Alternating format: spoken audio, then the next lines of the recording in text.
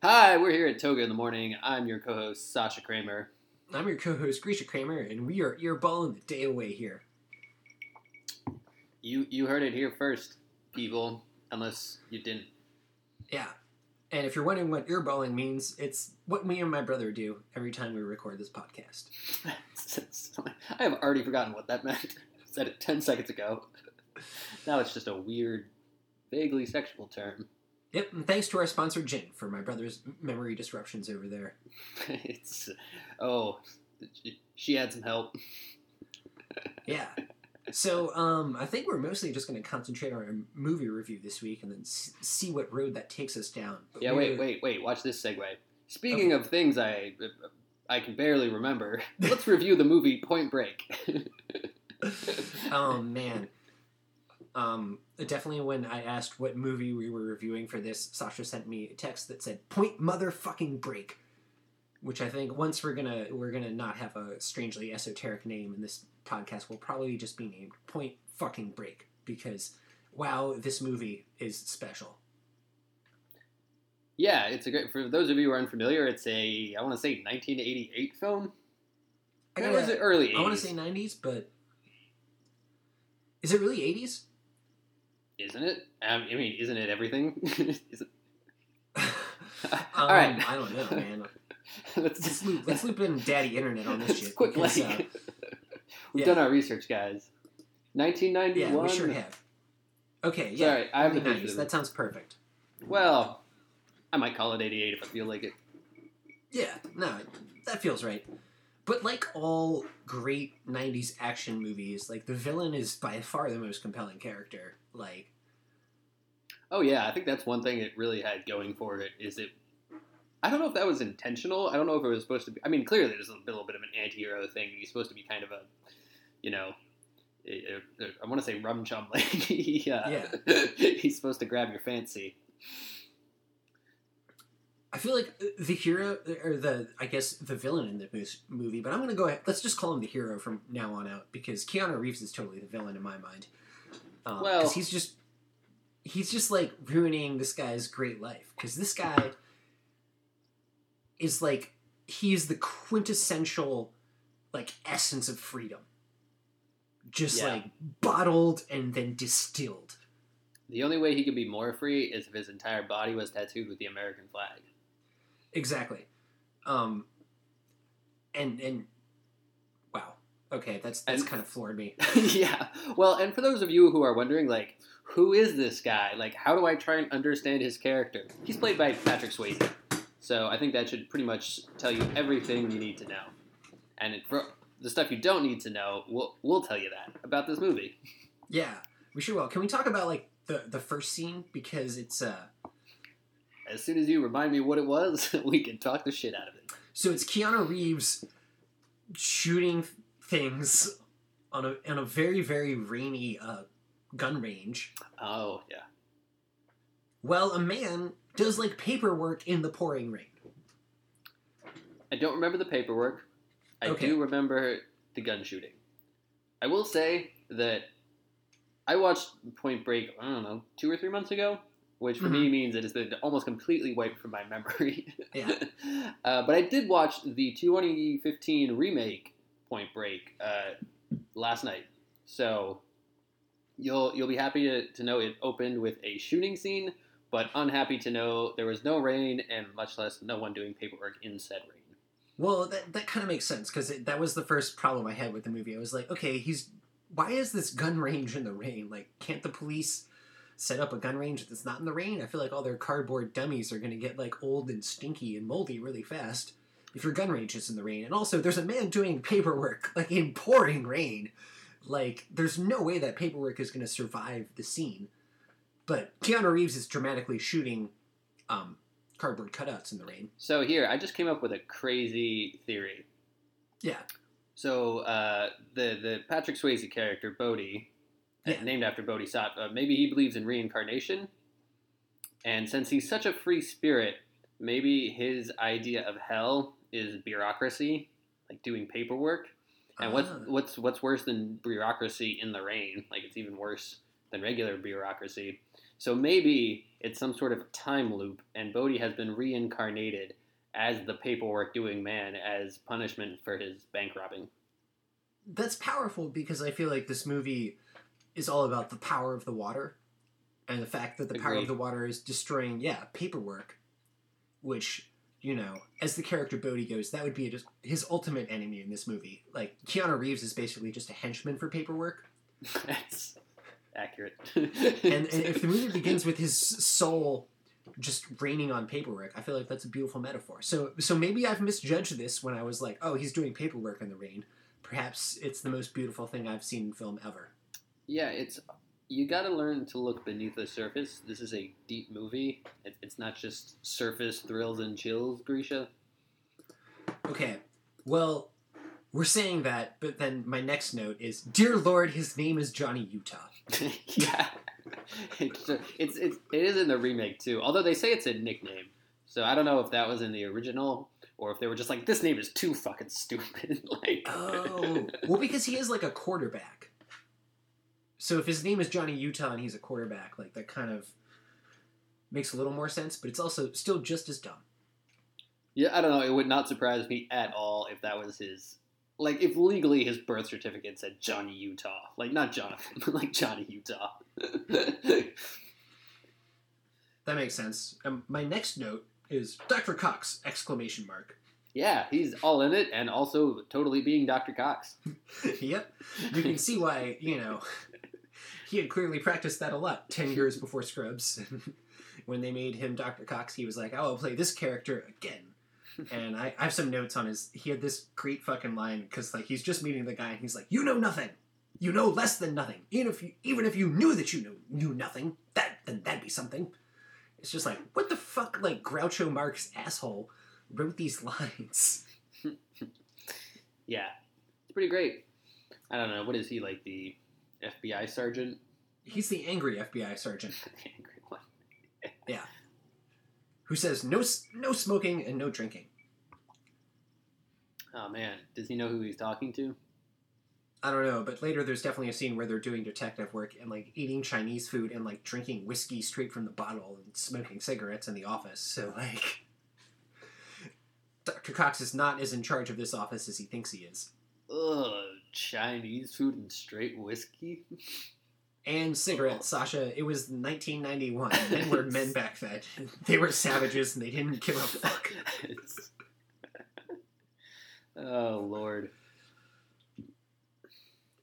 Yes, doctors from 1991 found that Chesterfields paired best with Chinese food and whiskey.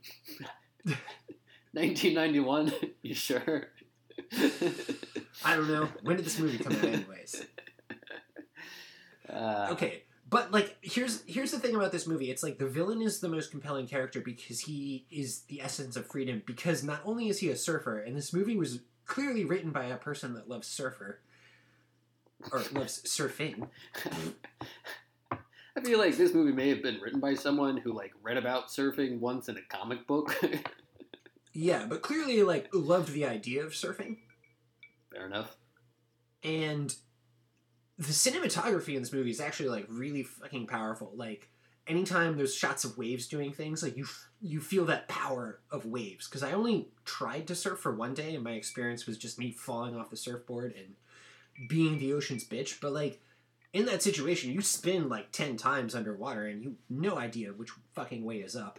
And like you come out of the water, like once you figure out which way is up, and you're really glad to be out of the water, and then you get smacked by a wave again. And I feel like the cinematography of the scenes where they were surfing was like really capturing that power, because like people that worked on this film were all about surfing and smoking weed. Yeah, I mean, I've got a couple things to say to that. Number one, that's cute about your first experience with surfing. I mean, my first experience with surfing was mostly standing on the board, but hey, what do I know? Also, read the cinematography. I love the astonished look on your face. I'm not even lying. I mean, I totally would to seem cool, but since I'm not. Oh, so the cinematography. I was shocked, although maybe I shouldn't have, because I definitely enjoyed this movie. But do you know who directed it? No, but they're probably super talented because the cinematography was really good.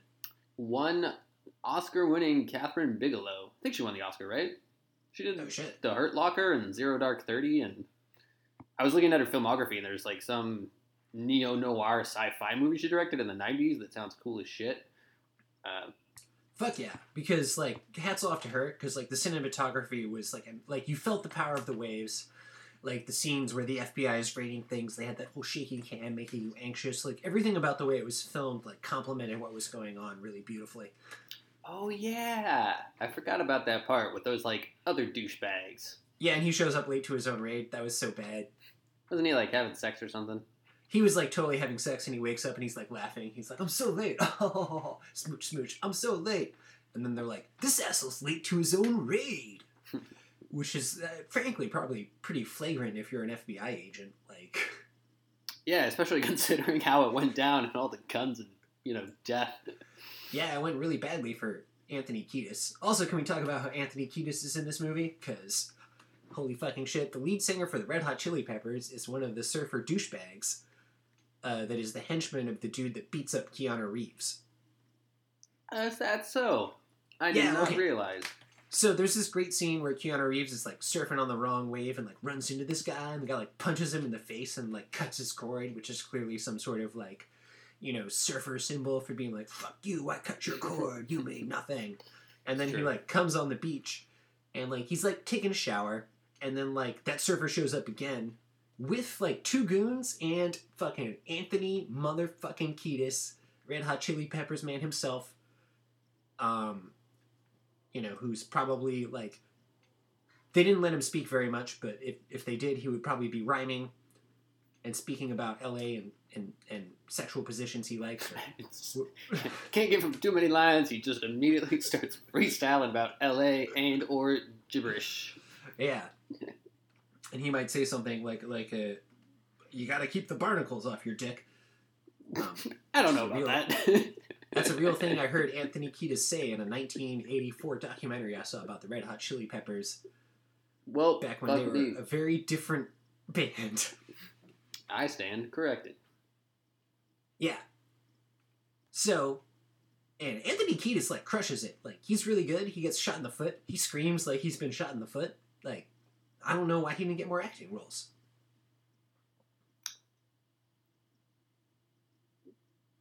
I have nothing to say to that. I'm still shocked that he's acting at all. I figured he would be a terrible actor. I figured I would notice. Yeah, I'm pretty sure he wasn't in other movies, but it's probably because he was like, this is the performance that defined me, and I don't want to try to touch this. Maybe he just like, maybe Flea was getting uppity. He's like, hey, you know what, Flea, it ain't that hard. Look, I'll go do it. And then like went and started a movie in an afternoon, and then came back and was like, it wasn't that hard. Yeah. But Flea wasn't Back to the Future, so Flea's probably still lording that over him. As well he should. And he does that by playing the bass shirtless right in front of him. It's the best way to lord something over anyone. I think that's the way Flea does everything. Yeah. Shirtless playing the bass. Even when he went back to college for music again. Just in class with the bass shirtless all day long. Rocking out. Well, I wouldn't. I mean, it's Flea. Okay, so I have another sort of question about this movie. What the fuck is going on with the bricks in the goddamn pool? Because Gary Busey talks about it. Elaborate. So there's a scene where Keanu Reeves meets his partner, who's Gary Busey, and like Gary Busey is blindfolded and apparently about to jump in a pool to get bricks out of it, blindfolded, because that's some sort of weird FBI training hazing / joke. And he's like, I've been on the case 30 years. I still don't understand what the fuck getting bricks out of a pool blindfolded has to do with FBI work. And I'm like, yeah, man, I don't either. What the fuck is going on here? Why are they making old, like, people that have worked there forever get bricks out of a pool? And then he's blindfolded, so he's talking to Keanu Reeves. He's like, I gotta meet my new punch today. Some fucking punk-ass quarterback. And Keanu Reeves is like, hi, I'm like your punk-ass quarterback that you were talking about. Solid Keanu Reeves impression. Thanks, bro. All right, I totally forgot about that moment, but the blindfolded thing brought it back. Yeah, I thought maybe it was like, maybe he did something wrong, like fucked up in some kind of like minor way, and it's just like, hey, you idiot. It's like a swear jar sort of thing. I don't know. I don't really remember that. What if the bricks in the pool are you and I, and there are hopes and dreams? Well, Grisha, this whole movie obviously centers around a motif of water and its power over us and our, desire to tame it and to keep it Mm-hmm. inside a pool. But really, we can't tame the water, and every time we touch it, it is our master. And Holy despite our crap. attempts to gain mastery over it, either Shit. through surfing or putting bricks in the pool. So we're unpacking this. So what they're saying is living life as an FBI agent and working for the man is like going underwater blindfolded and extracting bricks from underwater where you might die.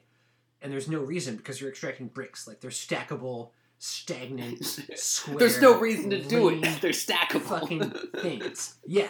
Whereas surfing is a beautiful expression of interacting with nature, but making nature serve you and your human need for thrills. No, Grisha. It's not about nature having control over you or you having control over nature. It's about being one with nature and eliminating the boundary between yourself and nature. Because Grisha, when you're on a surfboard riding along, I know you don't understand this feeling, but just try and pretend. When you're on a surfboard and you're riding along the waves, the surfboard does not exist. You do not exist. The ocean does not exist. It's all one, Grisha. And I'm sorry you couldn't take a part of that beautiful, singular, unique feeling. Oh, wow. And this episode, again, is brought to you by Smug Flakes and their sponsor, Sasha Kramer. They're all I Take it away, eat. Sasha. Smug Flakes is all I eat every day, and it's helped me be this smug in most human interactions if I can handle it. I mean, manage it. Smug Flakes, you get them for free the first time you stand up on a surfboard. Yeah, maybe someday you'll get some. God, I'm waiting so hard for the sweet taste of Smug Flakes in my mouth. Okay, so I gotta say that Gary Busey in this film, the FBI does not take him seriously enough. Because, frankly, he's like already cracked the case at the beginning of the movie, and everyone's just laughing at him. Surfers. Yeah, he's like, they're surfers because of the tan line. And I'm like, that's some pretty solid detective work. But then the entire department's like, he thinks the bank robbers are surfers. And Maybe back this. again. I was about to say, maybe this movie was made in the 1950s, and that's like their sort of parochial attitude towards any sort of thing. They couldn't rob a bank. They're too busy surfing and sitting on the beach. And I don't even know what people's impressions of surfers. I don't know. Generally Yeah. being layabouts. But I feel like one of the reasons the villain is the most compelling character in this movie is because he's a surfer / bank robber. And, like, as Americans, I think we're very much like the Spartans in that we, like, immortalize people that get away with something. Like, we don't like criminals, but we like criminals that get away with it. And there's something romantic about bank robbers because we keep making movies about them. And the idea of a person who's a surfer and a bank robber and his whole life is just like, fucking, I just like thrill myself by robbing a bank and then getting away with it. And then you know what I do after that? I go fucking surf because I am winning at life. Dude. And I'm everything you want to be if you want to be like totally free. Yeah, I will say that the reason we have movies about bank robbery, it's because that's the most, like, primal, childish, like, just free money and I got it and it's mine and I'm just taking it and it's all free and it's all money. Look at all this money and I can see it and touch it. And I had to, like, go through a car chase and stuff. Like, I definitely risked something to get this, but now I got it. Like, there's something to that. And it's interesting that, like, we as Americans have that, and that was something that the Spartans definitely had. Movies about bank robbing? Not movies about bank robbing, but just sort of mythology. Flip books? No, but, like, the Spartan mythology, like, when you were, I believe it was at 16, the Lacedaemonians, or as most people call them, the Spartans. You sure you don't have any smug flakes? I think I just got some, brother. It might have been the Lacedaemonians. Oh, shit. I think I just lost. What?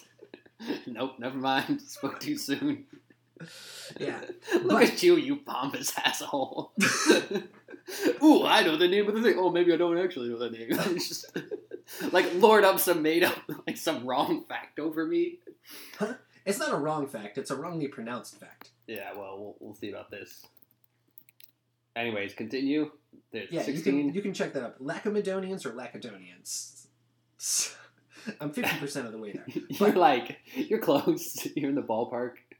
Yeah, I'm in the ballpark. But, so what they, at 16, apparently the Spartans would be like, hey, you've been to this school where we teach you how to fight each other forever.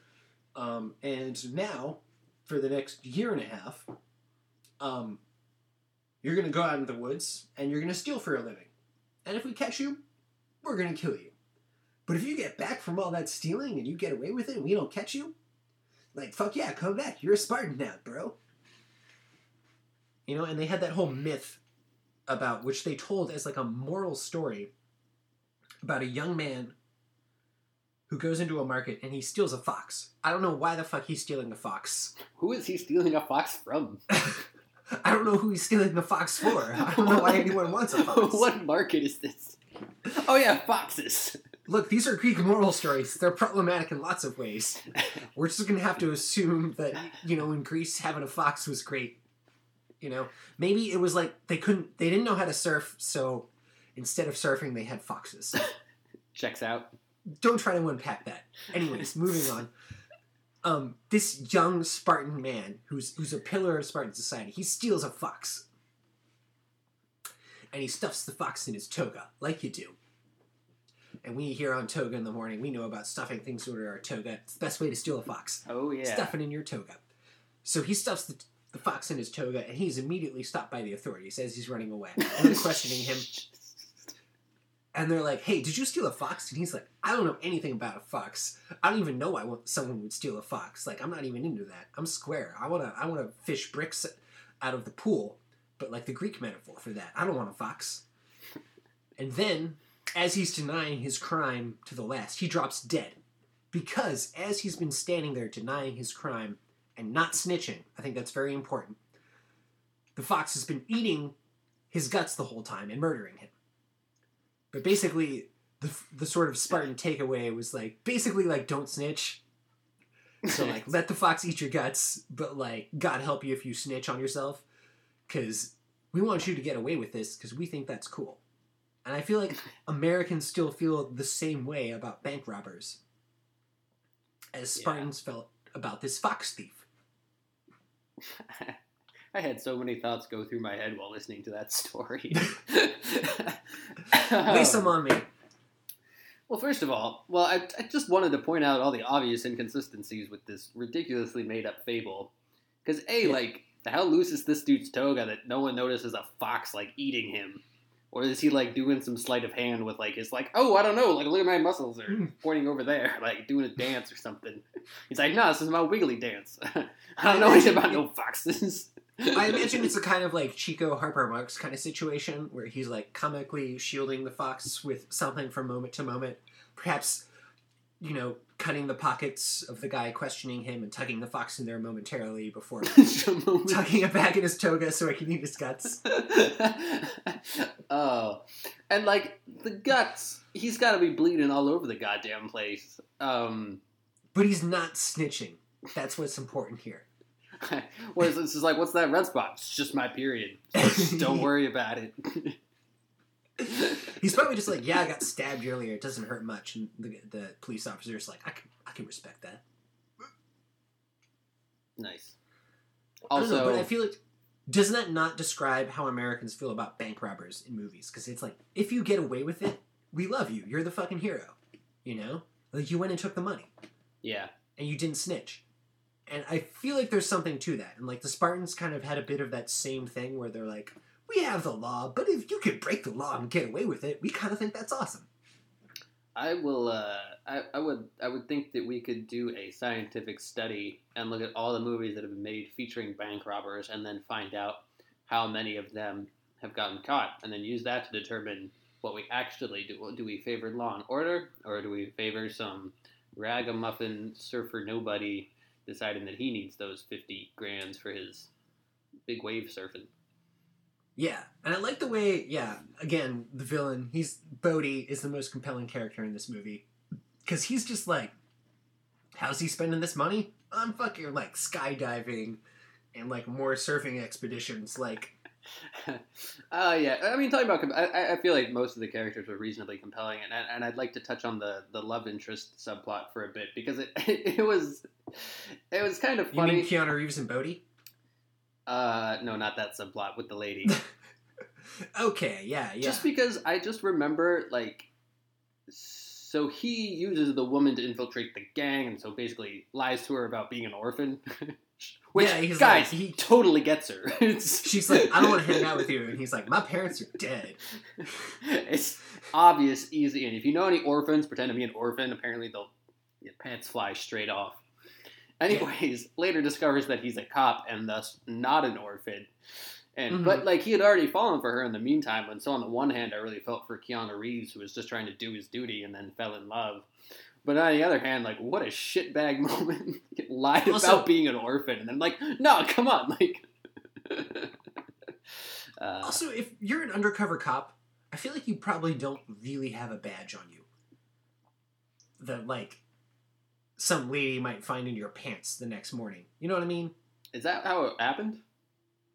Yeah, because she's definitely just like they make love, and then, like, in the morning, she's like, what's with this police badge? And he's like, oh, shit. That is really slow, especially since you're being a surfer, where you like legit have to just leave your clothes unattended. Although on the other hand, like having a cop badge is kind of just like shut up, I'm doing what I want. I mean, yeah, I feel like that was probably a thing that would happen in a movie and not in real life. Like, yeah, we don't actually give undercover cops badges because someone might check their pockets at some point throughout the day. Yeah, I don't know, how much stuff can you fit in the guy's pockets? Like, I guess they didn't have cell phones, so like a wallet and maybe keys. But like a badge is going to take up a whole pocket, you know? You only got 4. Yeah, and like, I don't know. There's also another scene I want to talk about just because I didn't understand it. There's a scene where someone's making a fire and like they just show them like stabbing a fucking can of like fire starter and then just like twisting the knife and then like dumping that in a fireplace. Oh, yeah. And just like lighting that on fire. And I'm just like, bro, like take the top off.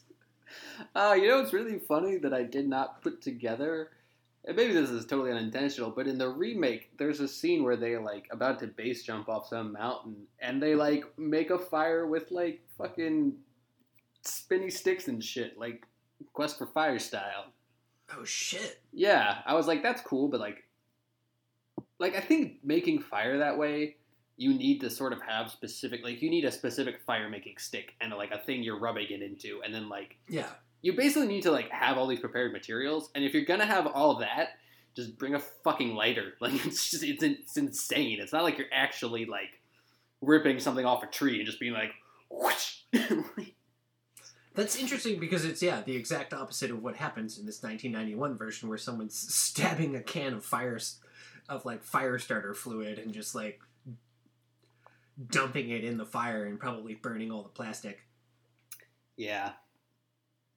And I think it's clearly some guy that's just like drinking by the fire.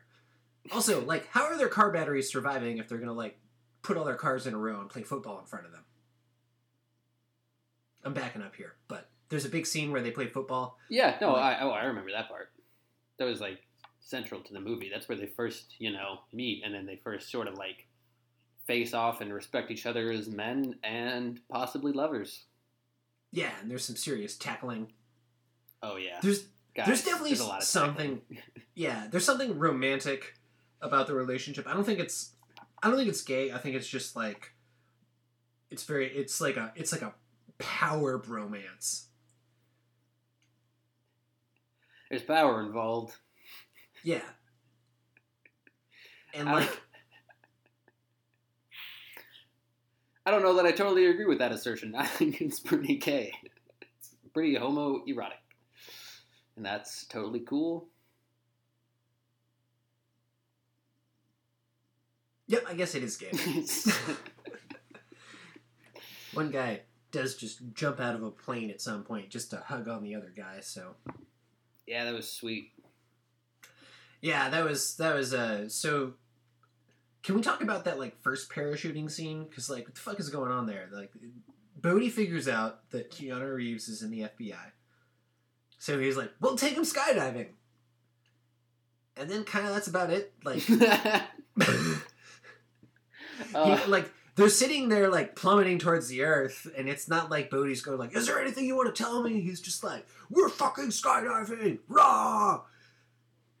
God, I sort of remember that scene, but I can't remember if there was any point. Weren't they, like, doing it for a reason? Are you sure they knew he was an FBI agent at that point? They had found out he was an FBI agent at that point.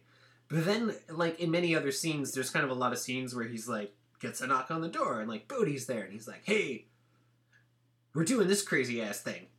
And, like, at this point, he's like, hey, we're jumping out of a plane right now. But, like, it's like he knows he's an FBI agent, but, like, he doesn't make anything out of it. They just have this, like, skydiving scene where they skydive for a really improbable amount of time and really open their parachutes way too fucking late.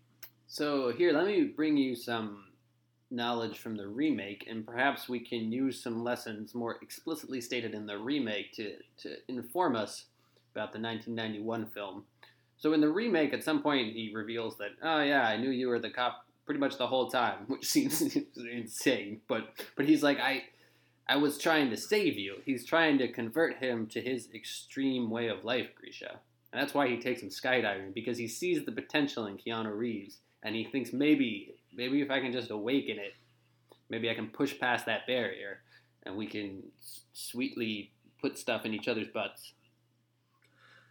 I think that actually makes a whole lot of sense, because to some extent he does do that, and like he is above everything else. He's like trying to get his jollies off. That's what like Bodhi's trying to do. Let me tell you, in the remake, I was totally on his side. I was like, why are you sticking with the FBI? It's like, oh, giant waste of time, and who even cares? Go base jumping. Wow, shit. They might have informed that pretty well, because like I definitely get the fact that Bodhi is like he represents like freedom, but taken to like a kind of stupid extreme, to the point where like, you know how like they completely fuck up that bank robbery at the end? Yeah. Like assholes. Yeah. And it's just because Bodhi's like, hey, guess what? We're going for the vault now. Well, also there was a guy with a gun, but... Yeah, that was kind of unfair. That seemed like that kind of came out of nowhere. Happens. Because, like, Bodhi does make that sort of decision of like, hey, we're going for the vault and we're going to spend an extra 30 seconds here. But that's not really the mistake. The mistake is just that, like, at this moment, there happens to be some dude that's like, I'm gonna fucking shoot 6 armed robbers by myself. And no, but you'll remember, and I was about to bring this up, he rather unfairly drafts a fat security guard into service. And I was like, that poor fucking security, just, like, lay down and, like, don't, like, I get you don't want to get fucking shot for a shit job. Like, stay on the ground, and this fucking hero is like, come on, let's die together. And I'm pretty sure he does die, right? Yep, and the security guard is muttering as the guy, like, draws his gun. He's like, please don't. Please don't. Please don't. It's real sad. It's real sad. And then the security guard dies, which... Oh, does he? That is sad. Yeah, he gets shot. Oh. But not in real life, right? He's still living on a farm? Yeah, he's still on a farm. He's running around. It makes me so happy to think of that security guard running around with the other dogs. Dog surfing. Dog surfing. What the fuck were we talking? The vault? The bank robbery? Yeah. What was so your he point? goes for the vault. Because Bodhi, like, he's robbed banks before. That's not enough at this point, you know? It's got to get more dangerous for him. You know? Like, he's got to keep upping the ante. That's why he opens his fucking chute so late in that skydiving scene. Like, for him, it's just like, it's never enough. Like, there's got to be more and more and more adrenaline. But then his brother gets killed because he did that. And then, like, for the rest of the movie, like, shit just goes real south. And... yeah, well, he makes it out, you know. He makes it out. Got some but money, then he right? goes right where he told Keanu Reeves he was going to go. Hey, it's once in a lifetime. Those swells, man. And then there's the ending of the movie, which I don't understand. What's not to understand? What? How do you not? What? All right, let's walk through it. Yeah, walk me through it. Okay, so there's this once in a lifetime storm that generates these super waves that Bodhi, as a surfer, naturally wants to surf all up on top of. Yeah. Keanu Reeves, being a shrewd FBI detective, is all like, I'm going to use my analytical power brain to understand that the surfer wants to go where the surf wave bigs are. So he goes there. Yeah. Sorry, he wants to do the thing he said to me earlier in the movie. Yeah, it's called deductive reasoning. Yeah. Keanu Reeves is a master of it. So he goes there, he sees Bodhi, and he's like, hey, I got you, basically. And Bodhi, I don't remember exactly his reaction, but he's like, come on, let's go surf that wave. And Keanu Reeves is like, no, I got to take you in. And Bodhi's like, well, can I just like surf the wave and then you can take me in?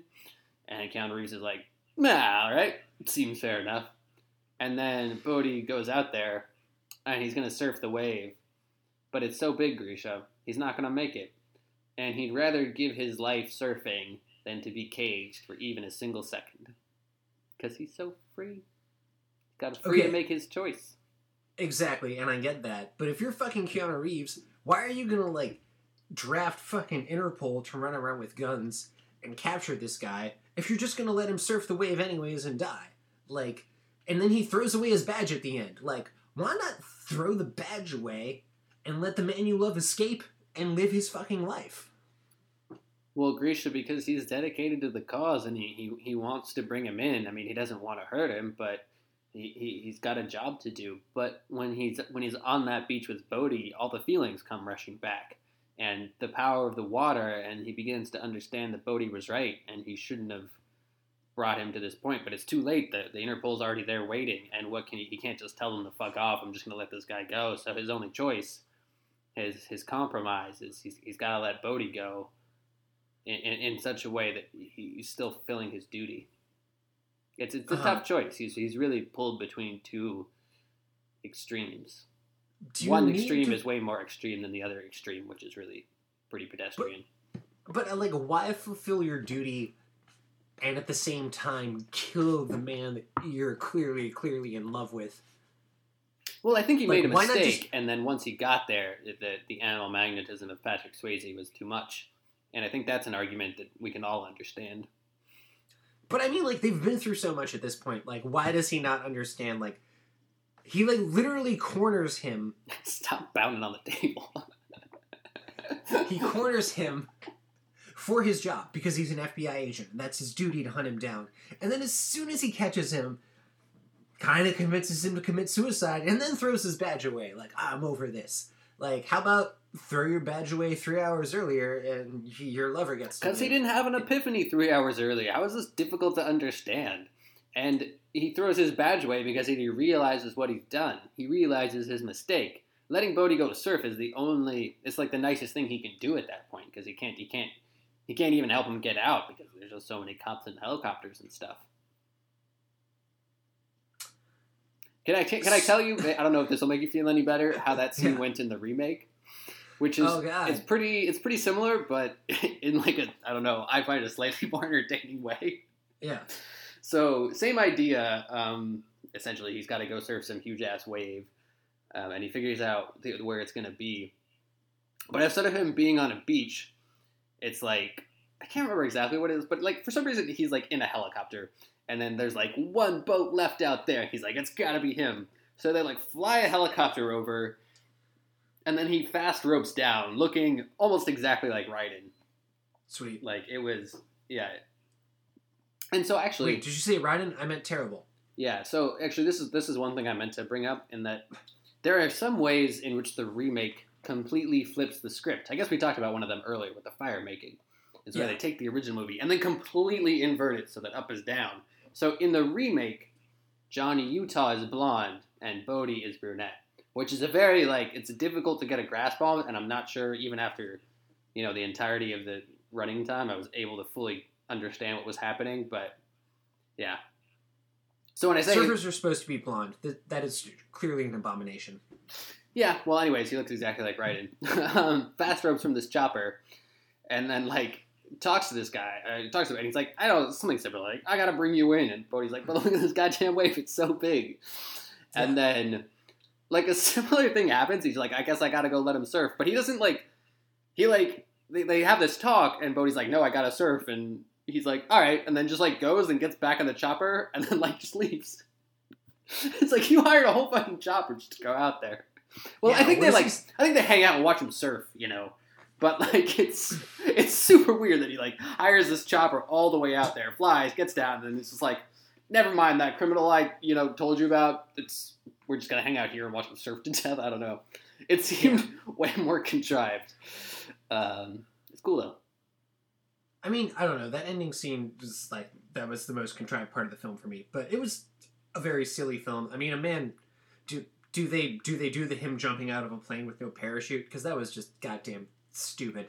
No. Because the guy, Bodhi had jumped out, 10 seconds before. I've only skydived once.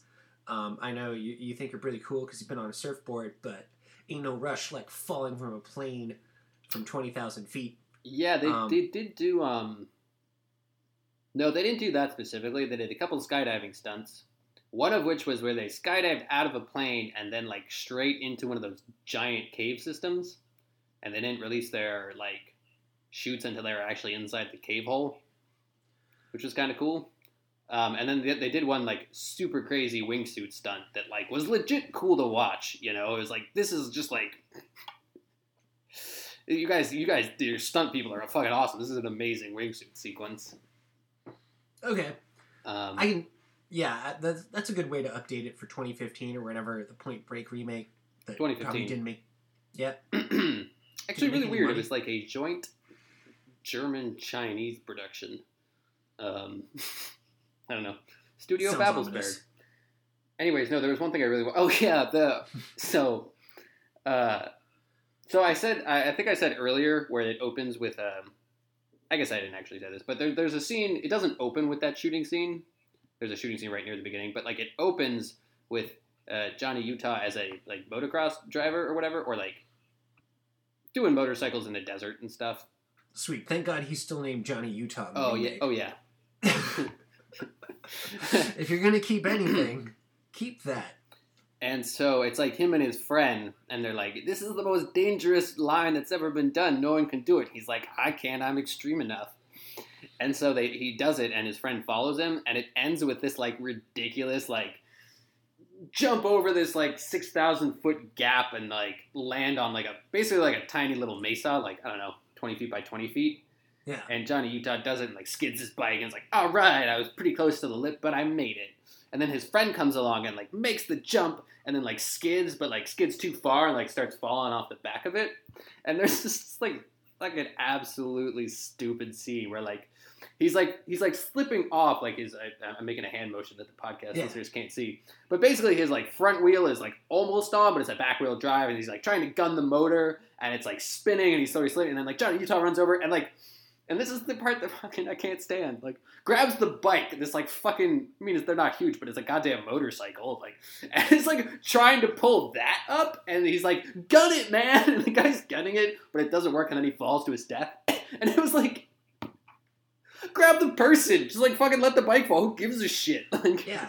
Haven't you learned anything from any other movie ever? And then, becomes distraught by that and then joins the FBI in a twist of the plot that makes literally no sense and isn't really explained. But it's okay. Mm-hmm. Yeah, and then they make him a thrill seeker in the beginning of the movie? Yeah. Well, that kind of... Yeah, and so he's, got a bit of a reputation, but he goes off it, but he stops doing it for 7 years and, stuff. Yeah, and then it is, apparently at his FBI interview, they're like, we see you have experience in crazy motocross shit. No, it's just a coincidence. There's just, these cases where these people are doing this stuff, and he's like, I know who it could be. Extreme polyathletes.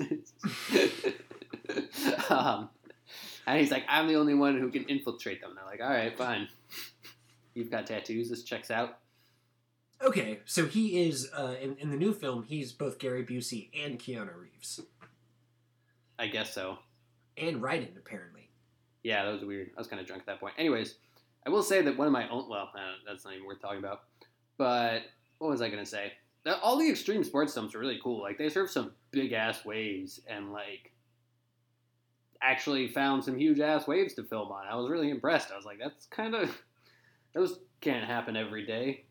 There's a really cool snowboarding sequence. Snowboarding, fuck yeah. Yeah, they branch out a bit. The surfing is a major focus. I don't know. I kind of like I feel like it's a really interesting. I like the dynamic between the charismatic leader who is sort of like this guy is basically torn between two worlds: his duty and the side of him that wants to be an extreme sports dude and do the extremist sports. So they sort of reframe the story a bit more in that context. So these people are the bad guys aren't robbing banks. What they're doing is they're trying to complete some like weird challenge set up by some Japanese guy, and it's like these 8 ordeals you have to complete. They're trying to find the fourth hole? No. They're playing dicks out, Sasha. Yeah. So they're basically just trying to do these really extreme stunts, and as part of it, they're like kind of Robin Hooding it. So there's one where they like basically they like hijack, they like steal a bunch of money from a plane, but then just like dump it over the rainforest so a bunch of poor people get it. And then they do the same thing with a bunch of diamonds. And it's a bunch of, like, it's really weird, like, we give what we take. It doesn't make any sense, but, like, let's do a cool stunt. You're like, yeah, that's right. I don't really care anyways. I feel like dumping money over a jungle is a really irresponsible way to distribute it. Even if you want to, like, give it to the people in the jungle, it's like, they're going to have to be climbing up trees. Like, they're going to be getting bug bites. Well, I'm being, I don't know. It was set in Mexico, so I will refer to that as the jungle. There's some trees. I don't know the population density of that particular area, but I think it was relatively populated. Mm-hmm. Okay. I can buy that. Yeah. Wow. So it sounds like they kind of made a lot of changes, but probably a lot of the same spirit, I would say. I don't know. Apparently it got fucking terrible reviews. Yeah. It was, like, legit not that bad. Like, I don't know. Like, I feel the whole premise of the whole fucking thing is just kind of dumb anyways. I don't know, it's like these extreme sports people, and we've got to infiltrate them. And, like, there's, like, in the original and in the remake, it's both kind of a, like, the jump between out of the gang to in the gang happens, like, in a way, like, I don't think there's any way to make that transition really believable. But it doesn't really matter. Like, the point is, like, you make the transition, and then you got that middle chunk of the movie that's, like, that sort of pulling apart that's, like, the actual interesting part. And it's like, so what if it's a bit, like, I don't know, half-assed leading up to it. Fun premise, though. Like I said, yeah, like you were saying, where the bad guy is the interesting one. It's a cool thing. Yeah. And I don't know, like, does he almost win in the end? I feel like he does.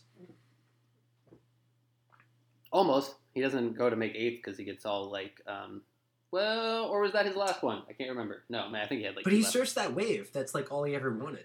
And he dies doing it, like... Well, it's one of the 8 things he wanted, but yeah, ideally.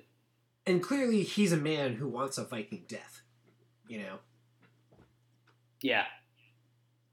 He wants to die sword in hand, so to speak. They're all pretty reckless, Grisha.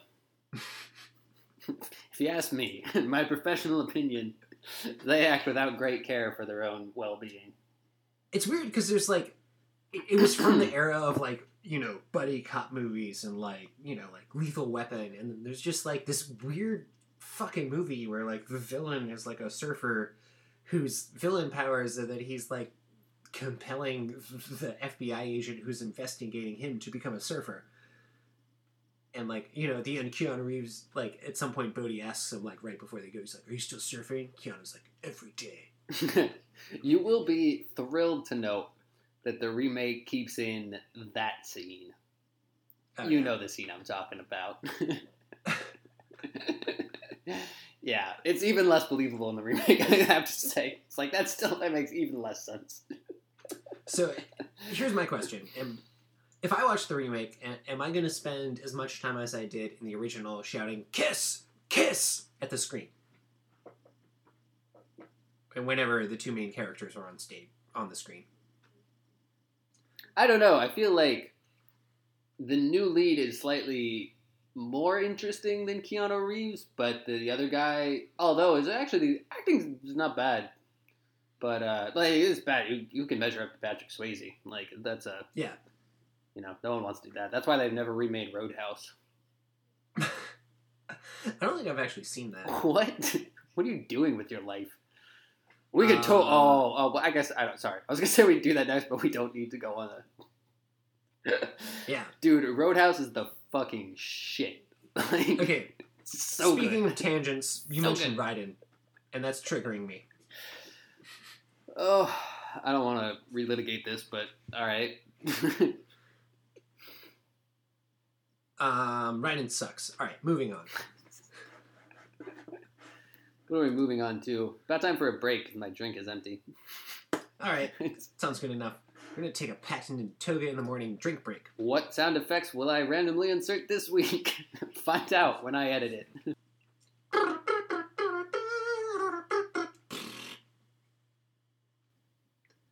All right, we're back here with Toga in the morning. I'm your co-host Sasha Kramer. Wait, are we back on yet? Yeah, Oh, sweet.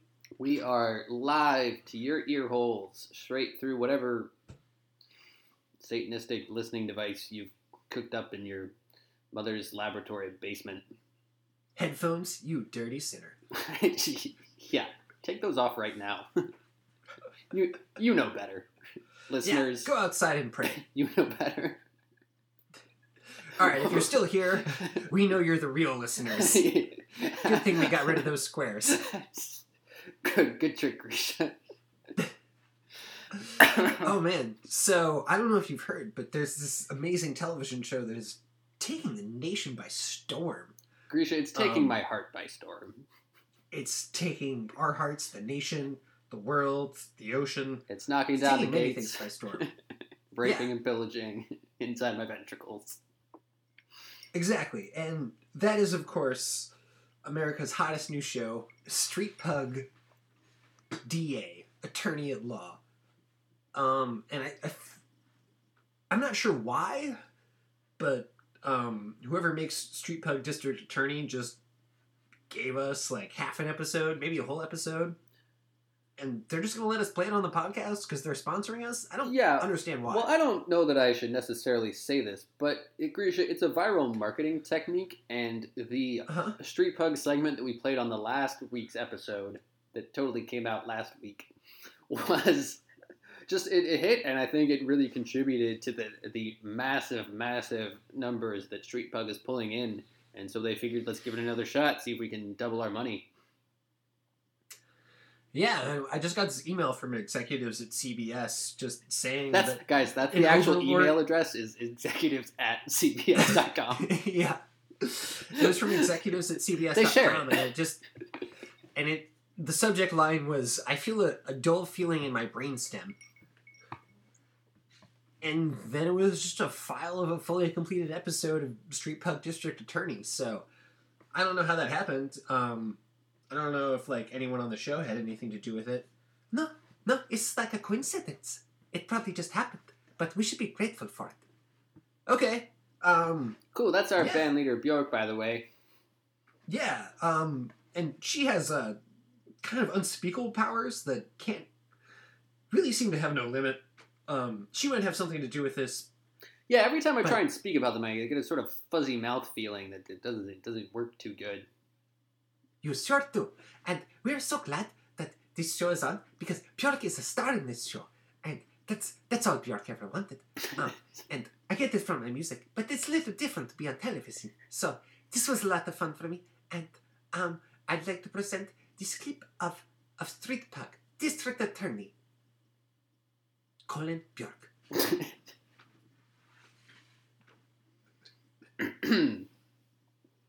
Yeah, so let's go ahead and just roll tape, I guess. Yeah. Street Pug. Street Pug. Crime. Hey, yo, dog. Who do you think you are?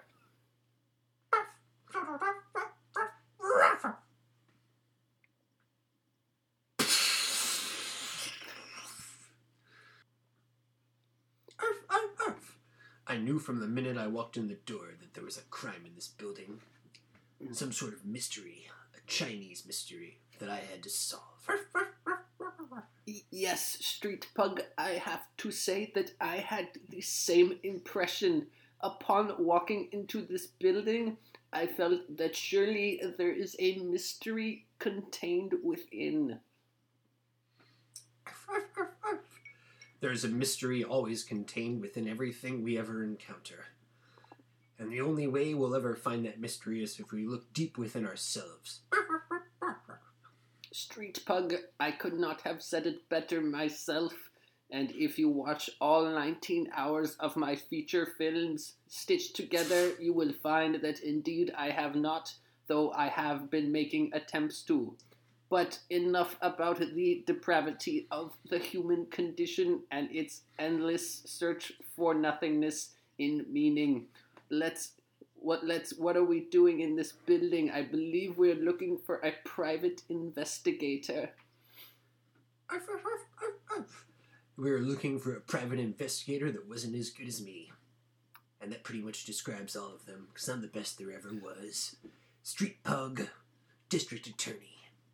Yes, in addition to your district attorneying, you are also an accomplished investigator. I'm aware of that. I spend a lot more time on the street than any other district attorney. Honestly, more than a real district attorney would in anything other than a TV show. But don't question that.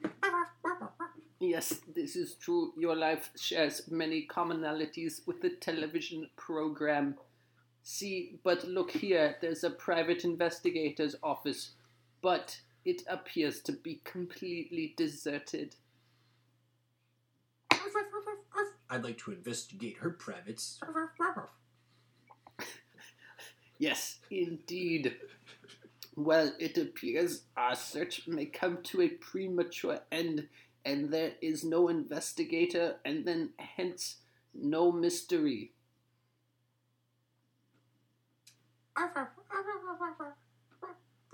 So it turns out we went into this office of a private investigator, and there's nobody here.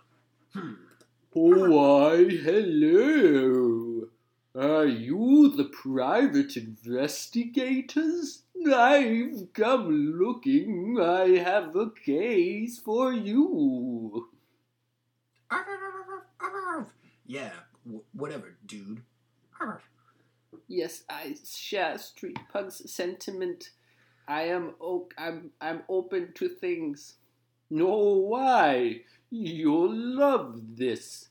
You see, I'm the owner of many fine dining establishments, one of which is the Chinese restaurant over on Grand. I'm pretty sure I've solved this case. This motherfucker's guilty. Whoa, hold on.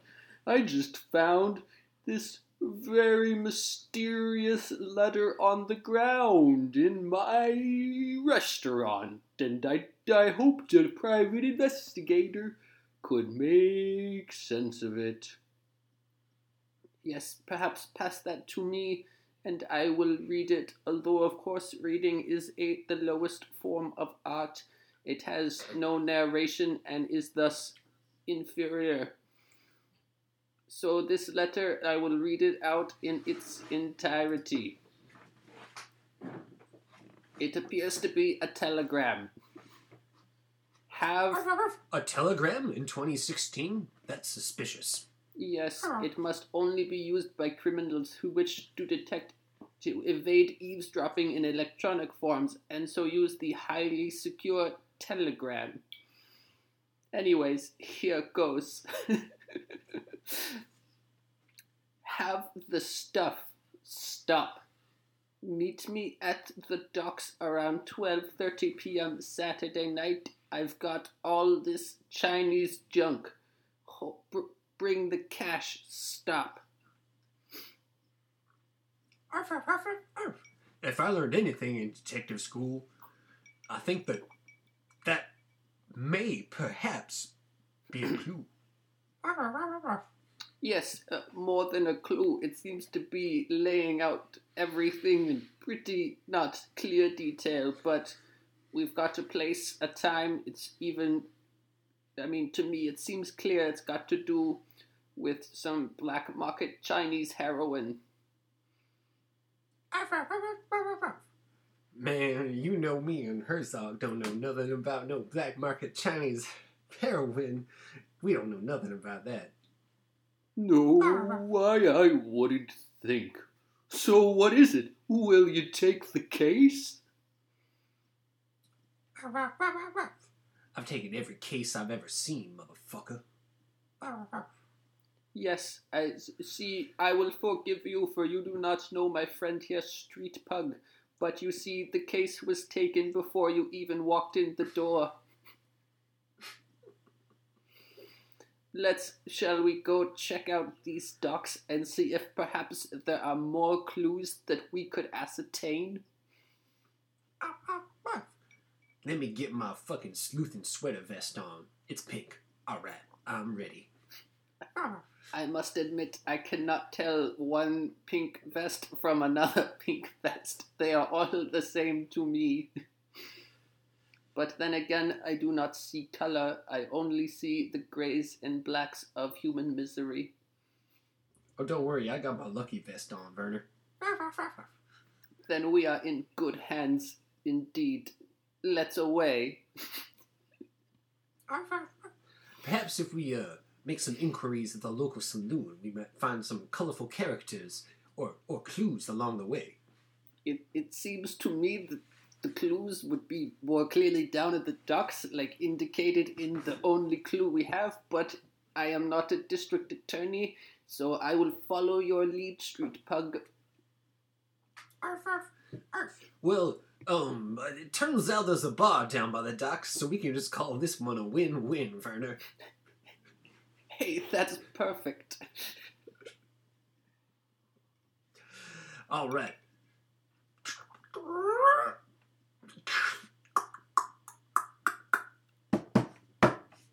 Barkeep, you have a very creaky door.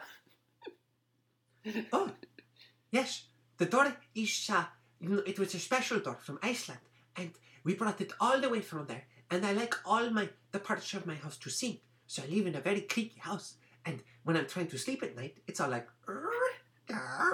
and it sings songs to me, and that inspires me to write music. But anyways, what would you boys like to drink? What brings you down to the docks? Oh, we would like 2 whiskeys and 2 containers of Chinese takeout.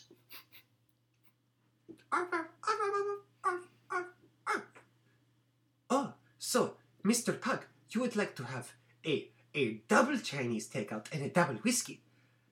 I got to say, not very many manly men like that come in here and order double Chinese takeout food and double whiskey. You seem like a strong character that most men would aspire to be like.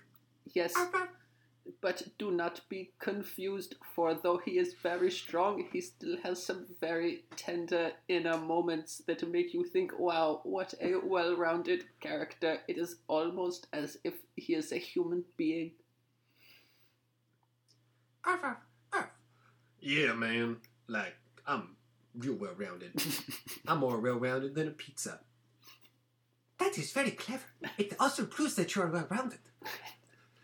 It is a good use of the human metaphor, a thing that people do to try and make sense of their unendingly confusing surroundings. That's very interesting. So, here is your whiskey and your Chinese food. I'm also going to have a whiskey and a Chinese food.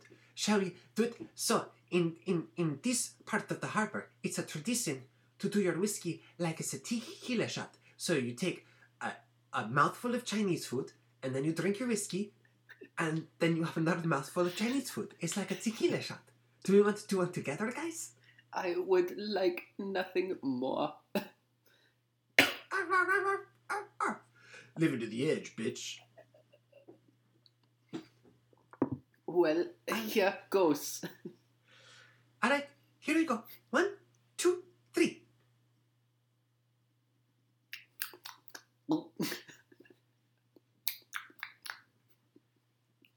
And then our heroes all fainted.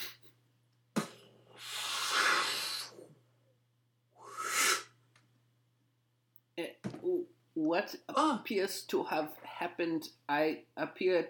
The last thing I remember, I was looking at my Chinese food, and now I am looking at the ceiling, and I appear to be lying on the floor. Yes, I am tied up as well. I don't know how this happened. I love Chinese food and whiskey. They pair well together. Oh, man. I don't feel so good.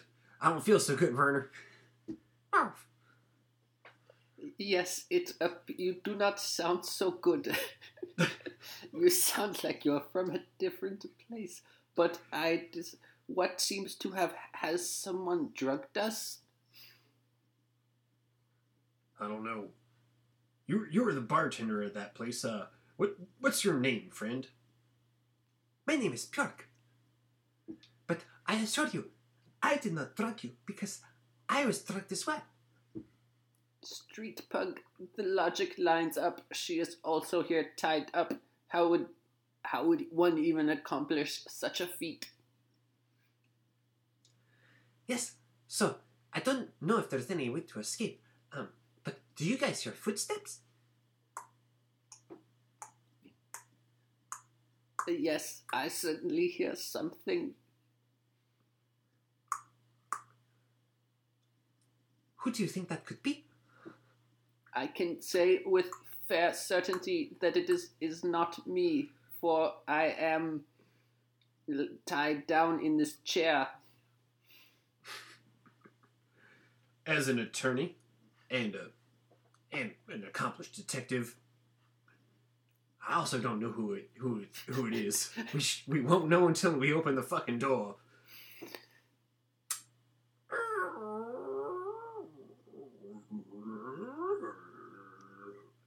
Oh, sorry, that's my indigestion. No, but I think I hear him opening the door. I don't know how you can hear that over the sound of Street Pug's 80 decibel digestive system. It is quite loud. I have never heard a pug make so much noise. Even when they bark, it doesn't sound quite as loud as that. Björk, I have only just met you, but I can assure you, you have never met a pug such as this one. Part of me thinks that likely. He has a certain je ne sais quoi about him. Alright, well, I hear a door opening. What is that door?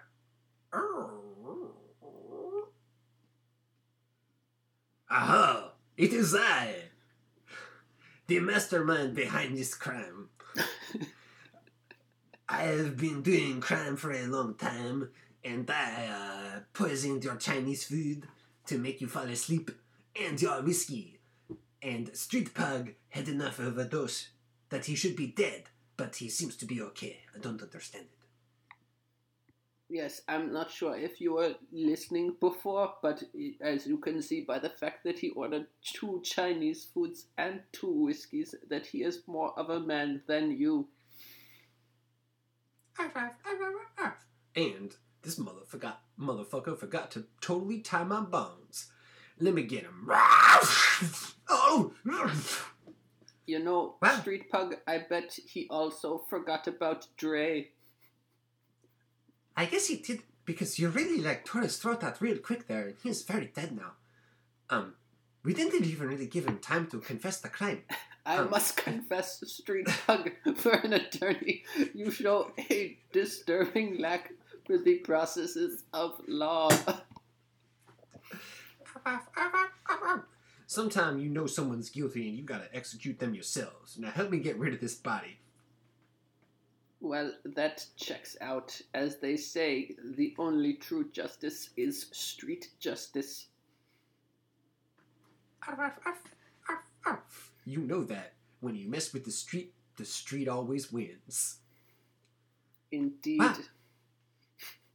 That was a cute line. So, here's what I don't understand. Did this guy commit a crime or something? I know that he poisoned us. I'm not sure we should have executed him. As long as there's no witnesses, though, I mean, we can just dump him in the harbor. That's the nice part about being in a bar by the harbor. Yes, I agree. Now that we all appear to be accomplices in Street Pug's heinous murder, we should we should just go all in.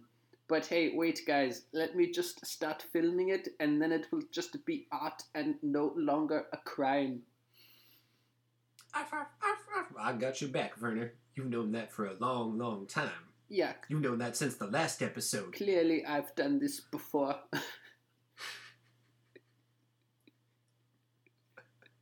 Alright, we got the body. Let's just heave it into the dock. I mean, not the docks. What's under the. You know what I'm saying. The water. Here we go. Sploosh. Well, this is going real well. This is just like when you convinced all those people that that man actually wanted to hang out with bears. Instead of the fact that he actually had, evidence against us. Yes, that was a really circumtuitous plot, was it not? But it totally worked and also was a box office smash. I feel like I wanted to fight crime, but now I feel like we're just doing crime. I'm not sure if this is like what I signed up for, but I got to be honest, I kind of love it. This crime has given me a thrill. Do you guys want to go skydiving? Björk, what you do not know, because you are only recently acquainted with Street Pug and I, is that we have a daily 3 p.m. appointment at the skydiving ranch, where we go every day to test the limits of our humanity. You know that's right, motherfucker. We gonna test our cocaine tolerance limits today, baby. Please, Street Pug. I can only do so much coke in one lifetime. Werner, you know the evidence locker's been filling up lately, and you know Street Pug's got the keys, baby. Yes, I think it is very comical how you replace all the cocaine with flour. It's the perfect crime. Well, this is beautiful. I feel like this district attorney might be perpetuating more crimes than he's solving. Or perhaps that's a plot for him to ultimately solve more crimes later. But either way, we should go skydiving. I think one day I may take the plot of this, go back in time, and loosely remake it as Bad Lieutenant Port of Call, New Orleans. For the character of Street Pug, I will cast Nicolas Cage. Motherfucker. Good point. I hear what you're saying. Good point, Street Pug, but I will say he's actually a pretty good actor. You may be surprised. Of course. Björk has seen adaptation. She knows Nicolas Cage can act. Yes, thank you. So, are we gonna call this mystery solved?